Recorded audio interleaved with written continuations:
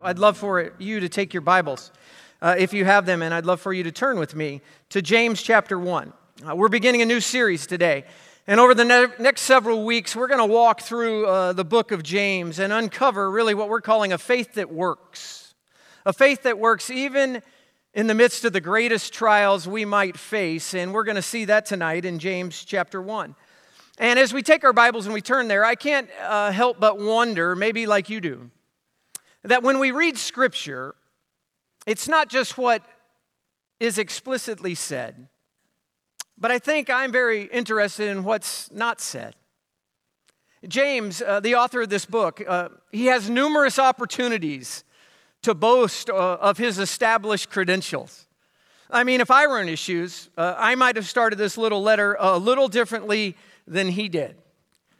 I think I might have gone on and say, hey, my name's James. And my mom is Mary. You might know who she is. She's pretty important. And then, I don't know if you know, there's this guy named Jesus. He's the Savior of the world. That's my half-brother. He's pretty important too.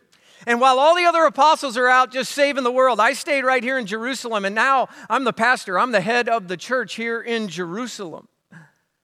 But James, he mentions none of that. Nor did he even mention that the resurrected Christ appeared to him in the flesh. I mean, think about it. Your own brother died, was buried, and rose again. And then he comes and he meets you in the flesh. And he gives you a hug. I think that's pretty important, don't you? I think it would be a pretty important thing to put. But he doesn't say any of that. He just introduces himself like it's no big deal. He doesn't pull any rank. He doesn't drop any names. He just simply states this in verse 1. James, a servant of God and of the Lord Jesus Christ, to the 12 tribes scattered among the nations. He says, greetings. He says, hey, my name's James. I'm a servant of God, and I'm a servant of my brother, Jesus. The 12 tribes, it refers to the Jewish people that are scattered throughout the world that have been saved and have become believers in Jesus Christ. And that word servant is doulos in the Greek. Doulos depicts a slave. It's one that was deprived of all of his personal freedoms and totally under the control of his master. And to be a doulos of God in the Jewish culture, well, that was a complete honor. So he says, I'm James. I'm a servant of God and the Lord Jesus Christ. I don't know if you know this, but many of the best servants are the ones that you never hear about. They're the ones that are faithfully serving God, His church, and His people with not much fanfare. They're never clamoring really to be up front, many of them. They're never boasting in their credentials, but they're very comfortable being in the background, making things happen. And without them, things wouldn't happen. And one thing I tell our staff, and I want you to know, as we are the people of God in this place, and we haven't always done it well, but we want to be a place of honor. We want to be a place that honors one another above ourselves, that we would celebrate all that God has done in and through of those that are around us and that are serving Him. And so today I want to talk a little bit differently as I begin my message, because we've had someone that has served this church faithfully and been on our staff for over 27 years, and he's been my friend for over 30. He was born in this church, not literally, but he was born in this church. He's been here since he was born. His father hired me, and this season of him being on staff is coming to an end, and he'll be going into another season soon as his family has already left and moved to Idaho. I hired him at Jack in the Box in Anaheim as he had a lunch break. He was delivering mail back in the day as he was a postman. And we went to dinner Thursday night, just the two of us, and I almost just pulled into a Jack in the Box and took him there. But I thought after 27 years, he deserved a little bit more than that. When he came on staff, he wasn't really sure about coming on staff. He had to take a pay cut to do it. And he told me, as he had his young family, and he wasn't sure how he was going to make it. And he told me that I said this to him, and I don't remember this at all, but I said to him, hey, Dave, you aren't going to change anybody's life delivering mail. That was my sales job, and it worked. He has listened to more of my sermons than anyone by far. He has been here most weeks before any of you ever walk in this building, including myself. And all the things we've done over the last 27 years that sound great are because of him. And all that loud music, it's not his fault, it would be mine. You will see him around until he moves away permanently. But this is his last weekend of being our head technical director. And so today, I just want to honor him. And he didn't want to come up front, so I told him he didn't have to. But that's Dave Roach. And the pictures on the left are when we used to do the Olin Mills little family photos. Remember those? But Dave's in the sound booth. And so here's what I would love for you to do for 27 years of faithful service. If you would just stand to your feet and if you would say thank you.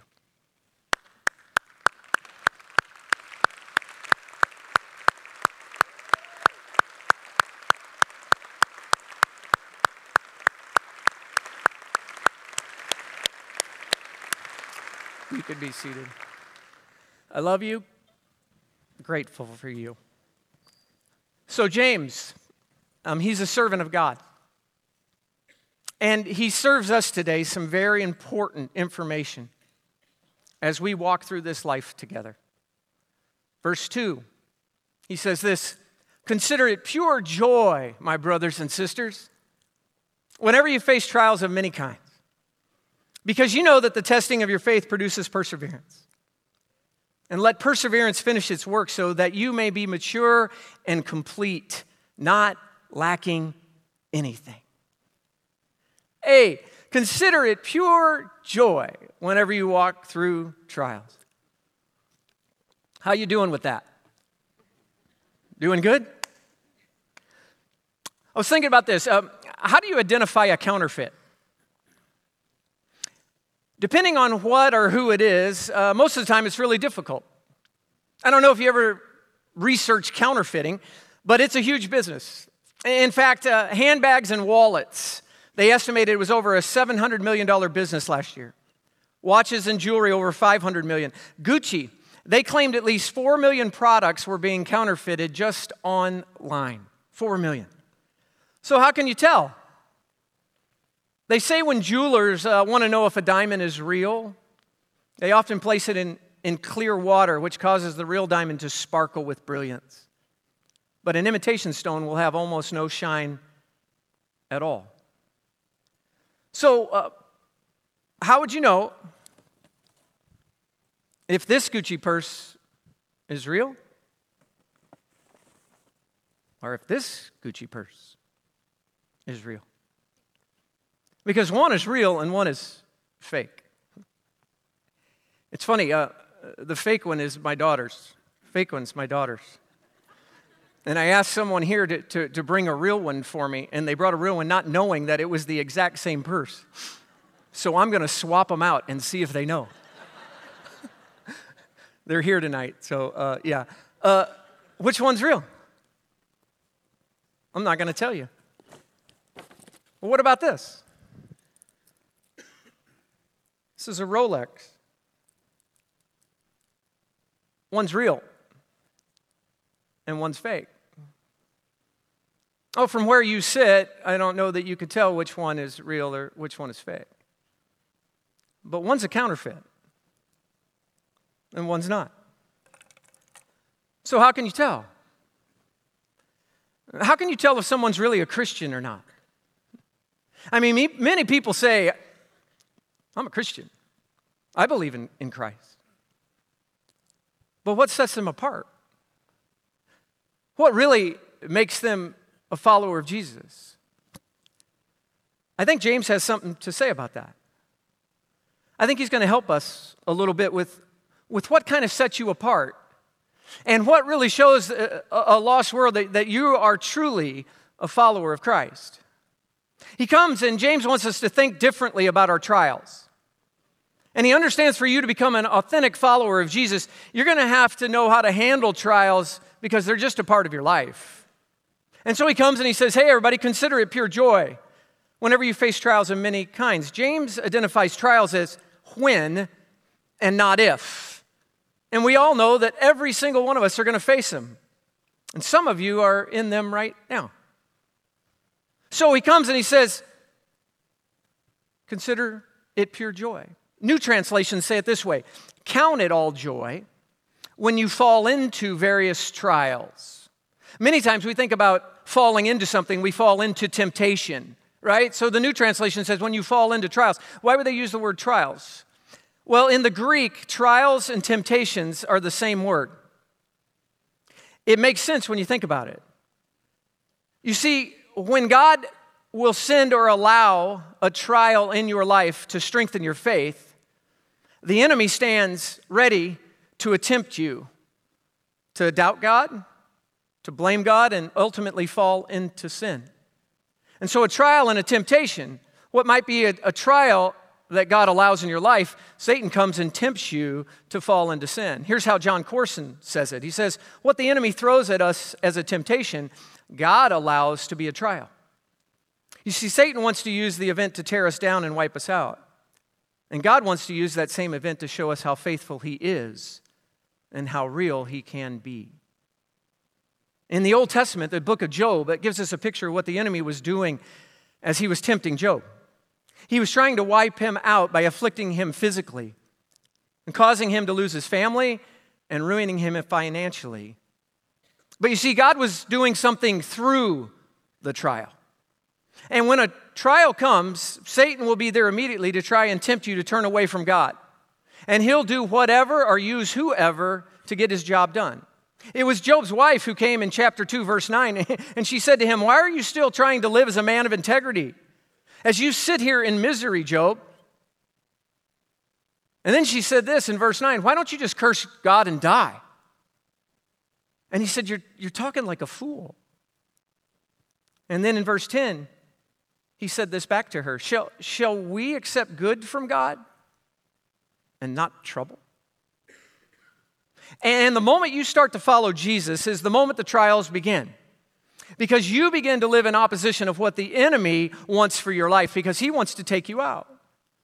And good news, God will be there as well to show you His strength as He sees you through the trial that you're in. And when a Christian is tested, you need to know something. That means you're actually doing something. That the enemy in some way is threatened by you.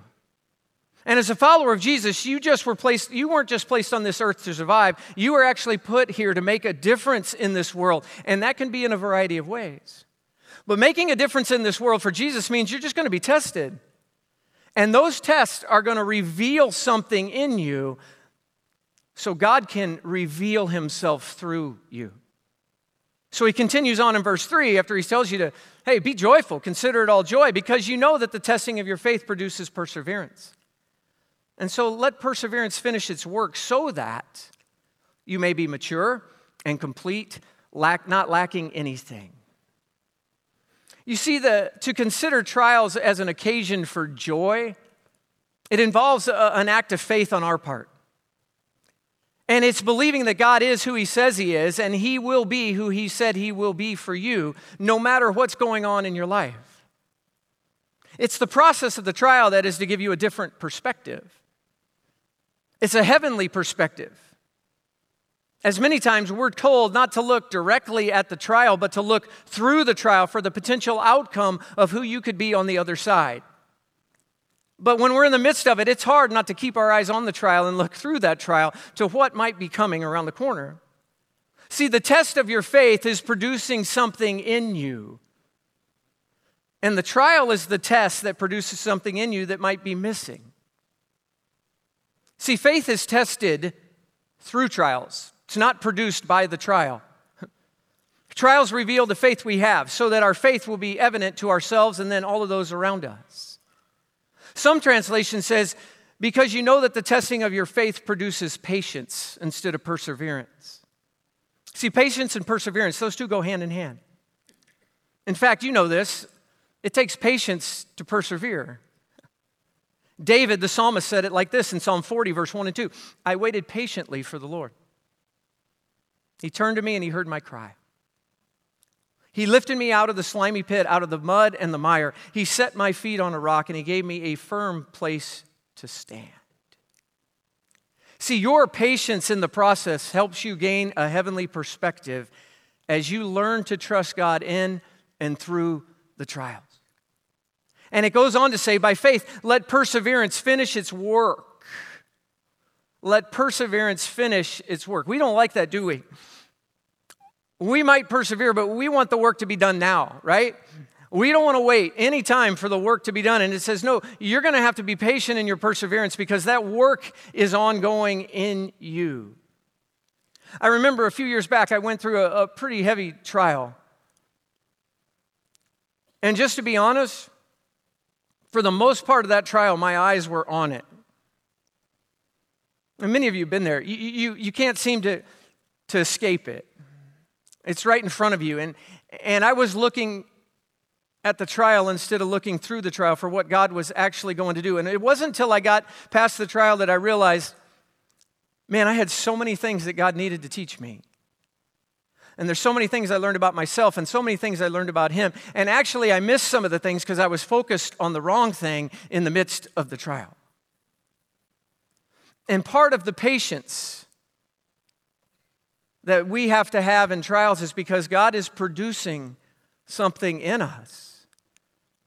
But we got to be willing to learn what that is. He says, let perseverance finish its work. Why? Well, so that you may be mature and complete and not lacking anything. You might want to underline that. Let perseverance finish its work so that you may be mature and complete, not lacking anything. So let me ask you this. How many of you would love to be mature and complete, not lacking anything in the eyes of God? I mean, wouldn't that be amazing? How many of you would love to do it without trials? Bad news. You can't. It's not going to happen. But I do want to tell you, you can persevere. And Paul tells us how in Romans 12:12. He says this, be joyful in hope. That's perspective. Be joyful in hope because you're looking through the trial for what God is doing in you and what is to come. No matter what, you're secure. No matter what, you have Him. No matter what, He is with you. So he says this, be joyful in hope. Your hope is not in the trial. It's not in yourself. It's not in just the answer to the trial. Your hope is in Him. So be joyful in hope. That's perspective. Be patient in affliction. Oh, there you go. That's perseverance. And be faithful in prayer. That's called trust. See, He wants you to begin to think differently, and the only way you're going to begin to think differently is to actually open up God's Word and begin to know Him. And when you begin to know Him, you begin to understand that He is who He says He is, and His character is good, and He is faithful, and He is true, and He is right. And when you get to know and understand God, then it says, be faithful in prayer, because you are coming on faith, by faith, and you're trusting Him. That His way and His plan and His understanding for your life is greater than yours, even if your circumstance never changes. I want to bypass the trial and get to the mature and complete. But you have to walk through it. And He says, be joyful in hope, patient in affliction, faithful in prayer. See, your outcome of your maturity in Christ, it's determined through the process. So if you're in a trial tonight, and if you're overwhelmed, just want to tell you, I've been there. But I also want to just say today, don't panic. Don't overreact. Don't turn your problem into a crisis. But be patient in affliction. And let it have its full effect on you so that you're not going to be lacking in anything. Verse 5, he goes on, he says, hey, if any of you lacks wisdom, every single one of us, so I'm talking to all of you. If any of you lacks wisdom, you should ask God, who gives generously to all without finding fault. And then it will be given to you. I know you know this, but trials cause us to seek God differently and more passionately than when we do when things are just going really, really well. Problem is, you can't be prepared for the crisis after the crisis already comes. It's when you're doing well that you're actually preparing your soul and your heart, and you're getting ready for whatever might come. But in the good times, it's not that you just get to kick back, because when the crisis comes, it's too late to now start preparing yourself for the crisis. Many times we don't know we need wisdom until we're in over our head and we don't know what to do. And it's in trials we need wisdom a lot more than we ever need knowledge. And we gain a lot of knowledge, and that's great, but it's raw information. But wisdom is knowing how to use that knowledge. And someone once said this, someone once said that knowledge is the ability to take things apart, but wisdom is the ability to put things together. So where do you go, or who do you go to first when you need wisdom, when you need an answer? You go to books, you go to your counselor, go to your husband, your wife, your pastor. All those are good. But they shouldn't be your first option. He says if you lack wisdom, then you go to God. And you go to Him, and He's going to give it to you generously back without finding fault. See, and it's in humility that we come in our brokenness and our need, and we actually are like a beggar. That word is like a beggar, that we go to God and we say, actually, I need your wisdom, God, because I don't know what to do. And I don't know about you, I'm quick to talk to another pastor, or I'm quick to talk to my wife, or I'm quick to talk to somebody else. And James comes and he said, hey, you need wisdom, go to God. It's your first priority. It's your first step. And he says, but when you ask, verse 6, you must believe and not doubt. Because the one who doubts is like a wave of the sea blown and tossed by the wind. I read this earlier this week, that a wave of the sea is a fitting description of one who is hindered by unbelief and unnecessary doubts. So let me just say tonight, if you're a worrywart, this is for you. If you're a doubter, this is for you. If you struggle with unbelief that God's actually who He says He is, and He's actually going to come through for you, this is for you. See, a wave of the sea is without rest, and so is the doubter. And a wave of the sea is unstable, and so is the doubter. And a wave of the sea is driven by the winds, and so is the doubter. And a wave of the sea is capable of great destruction, and so is the doubter. And man, when I'm in the trial, I can easily begin to doubt that what I'm going through, God doesn't even care about. And if He did care about it, I wouldn't be going through it. Or I believe that I'm undeserving of His relief or even a response. And so in that being undeserving, I don't even go to Him. And James comes and he says, listen, He's not looking for who you are or what you've done. He's wanting you just to humbly come and admit, God, I need your help. I need wisdom right now. Some of you might want to argue with God. And why would you let this happen to me? Or why don't you get me out of this mess? And James says, if that is you, verse 7, that person right there, you shouldn't expect to receive anything from the Lord. Because such a person is double-minded and unstable in all they do. If you read through the Old Testament, you understand that Israel had this problem over and over again. They needed to make up their mind whom they would serve. The prophet Elijah said it like this to ancient Israel: how long will you waver between two opinions? If the Lord is God, follow Him. But if Baal is God, well then follow him. In Revelation chapter 3, the church at Laodicea was rebuked because they were lukewarm. And the writer said this, he said, hey, you're neither hot nor cold. I'm just going to spit you out of my mouth. He said, make up your mind, whom are you going to serve? And if you tend to doubt God in the trial and focus on it more than Him, although you say Jesus is your Savior, your actions, they're telling a different story. And your trial has revealed to your family and your friends in the world who you actually serve. And it's not God. It's interesting when James comes and he says, consider it all joy. Many times we mess that up. He didn't ask you to enjoy the trial. He didn't tell you you should feel great when you go through this really difficult situation. He doesn't say that trials are a joy. None of that. So don't get the wrong impression. But James says that what reveals if your faith is in Christ is real is trials. And part of the joy is understanding, I do not like this. I don't even want it. I don't even know why I'm here. But God, I am trusting you. And in the midst of it, you're going to have your way. And I pray, as a follower of you, I'm going to come out the other side mature and complete and lacking nothing. And there's something in this for me, God. And I can tell you what I went through in 2011. I never want to go through it again, but I am so glad I did. Because on the backside, I see how God changed me. And I see so many areas of growth and still that I need to grow in. But that trial completely changed me as a person. And here's what I know. God knew I needed it. And it might not have happened any other way. So what James says is, you're going to serve one or two masters. And trials are going to reveal whom you serve.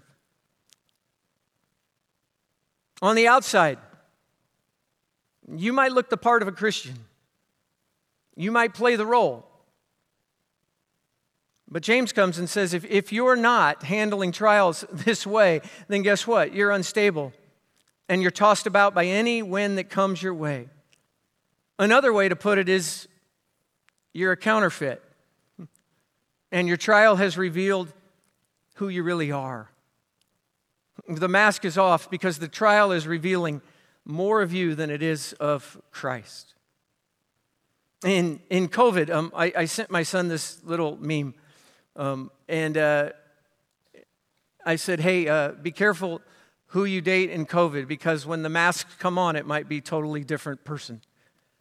And this is what was the other side. So it's not time to fall in love. And those teeth were bad, but the mask was on, okay? So here's what it's like for you. When a trial comes, guess what happens? The mask is off.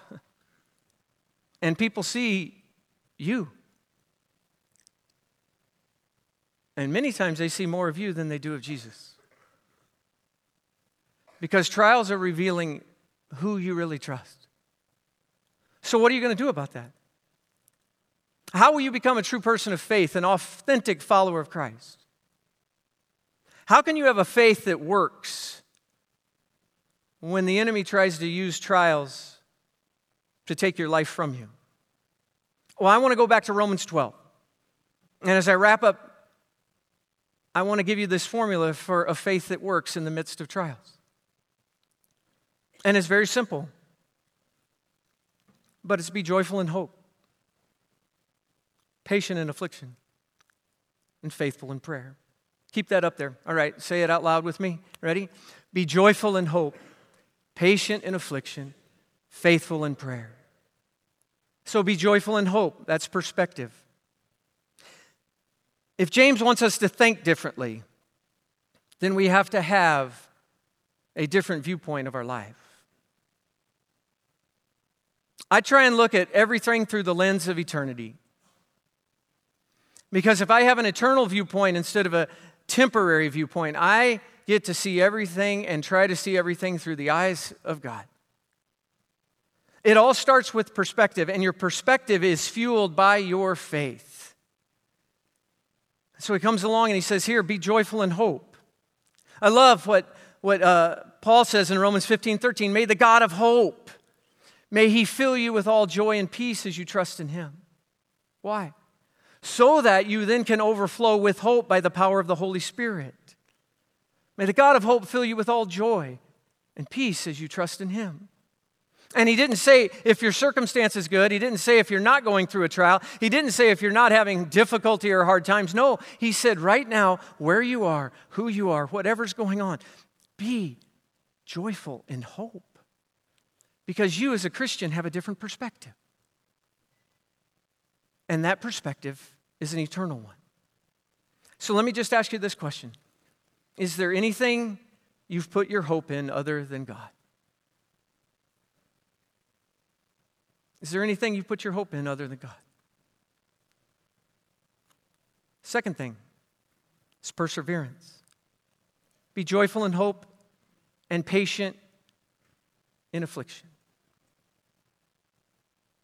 Let me ask you, if you know you're walking through a trial right now, you know it's not just for you, right?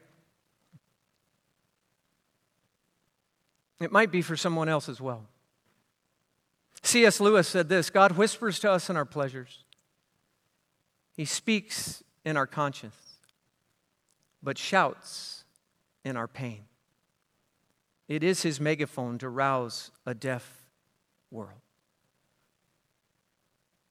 Remember, when you have an eternal perspective, you are looking at your trial differently than someone who has no hope or an eternal promise of what is to come. And when you stop looking directly at the trial and start looking through the trial for the potential outcome of who you could be and what God could do through you, you get to shine his light to others. And it will help you be patient in the affliction and persevere to the other side. C.S. Lewis also said this: don't shine so that others can see you. Shine so that through you, others can see him. Man, when there's people that have walked through some really, really deep waters, and I have watched their lives, and there is a joy and a peace in the midst of it, I want that. I look at them and I say, that's a picture of Jesus. That's a picture that the world needs to see when things might be seemingly falling apart, that there's just a foundation that is solid. And there's a security and a trust. So let me ask you, if you are currently in a trial right now, is it possible to be joy-filled if your circumstances never change? I want to answer it for you. The answer is yes. But you can't do it on your own. It's only by the grace of God and the power of the Spirit that lives in you that you can respond or react differently and live in joy and peace no matter what's going on around you. Third one is prayer. The psalmist said this in Psalm 55. As for me, I call to God, and the Lord saves me. Evening, morning, and noon, I cry out in distress, and he hears my voice. He rescues me unharmed from the battle that waged against me, even though many oppose me. Hey, do you understand if prayer was powerless, it would be easy?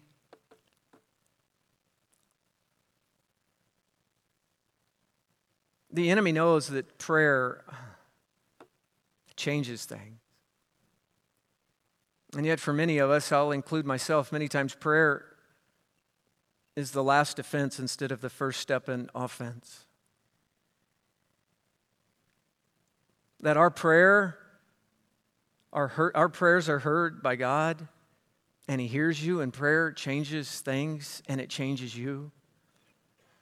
That's why Paul said, be joyful in hope, patient in affliction, faithful in prayer. So tonight, if you're in a trial right now, can I just tell you, don't give up. And don't give in. You are fighting. And the one you are fighting against is waging war against you. And the only way is to wage war against the enemy is really on your knees. Some of you just need to hear tonight that God is able to see you through. Whatever you're going through right now, God is able. Tim Keller said it like this. He said, suffering and trials can be the hammer that drives you like a nail into the love of God. Because it's in the trials that you actually start to cling to him. And even if you feel like you're just holding on, hold on. Even if you feel like you're getting weaker, keep praying. Even if you don't feel like coming to church and worshiping, come to church and worship.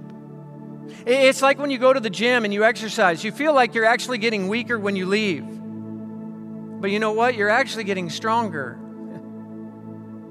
Can I just tell you it's the same thing? Hold on to God. Don't let go. See, God is able to see you through whatever you are going through. So tonight, be joyful in hope because your perspective is eternal. Be patient in affliction because God is working out something in you so He can be seen through you. And be faithful in prayer because you see, He's calling you to show His goodness and love to a world that desperately needs it. This is how you become a person of faith and persevere through the greatest trials you'll ever face. You know what tells you whether this purse is fake or not? It'll be the testing of time. Because one of them is genuine leather. One of them is genuine plastic. One of them is going to fade away pretty quick, and one's going to last. You know how you can tell with these watches?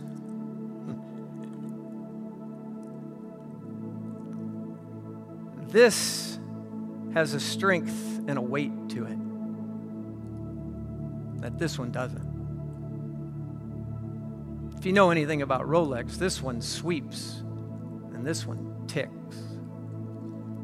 There are things that set them apart.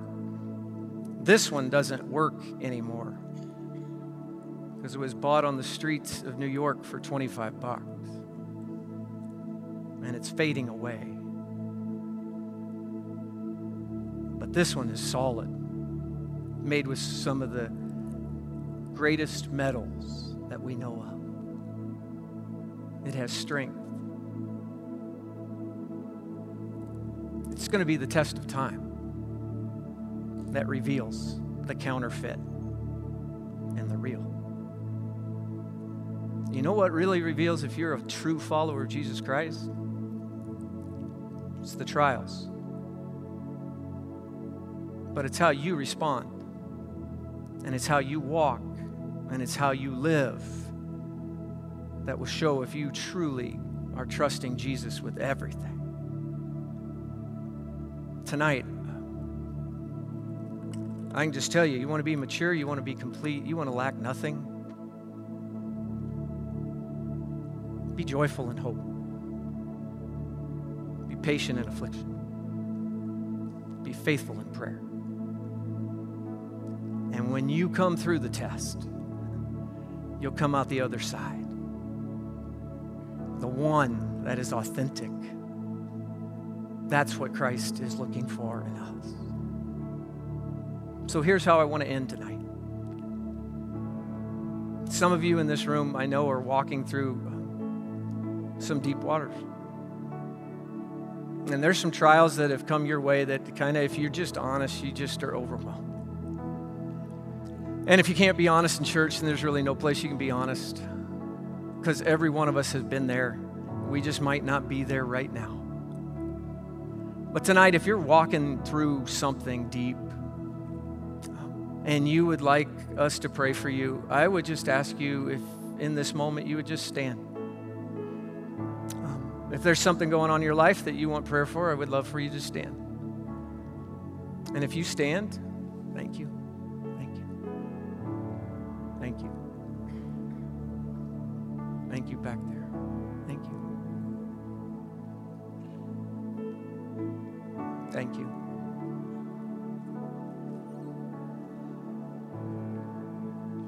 God sees you tonight, and He knows. Here's what I'm going to ask of you as you stand. Thank you for standing.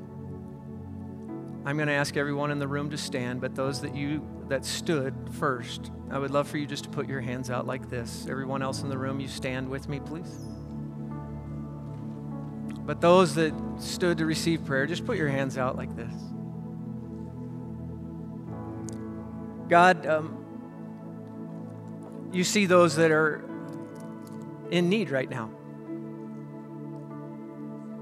And I thank you that they stood, and humbly we come before you, and their hands are opened up to receive from you. So God, tonight I pray that your strength and your hope and your peace would overcome them. That by the power of your Spirit, that tonight, God, you would refresh their soul, you would renew their strength. And that maybe tonight there's just another step of faith that they have because of your word. I pray that they would be patient right now in the midst of their affliction, that God, you would show yourself real to them. That they would begin to seek you with all of their heart, for it is then that they will find you and you will answer them. And God, we thank you that it is your wisdom that we need tonight. So I pray your wisdom, that they would seek that.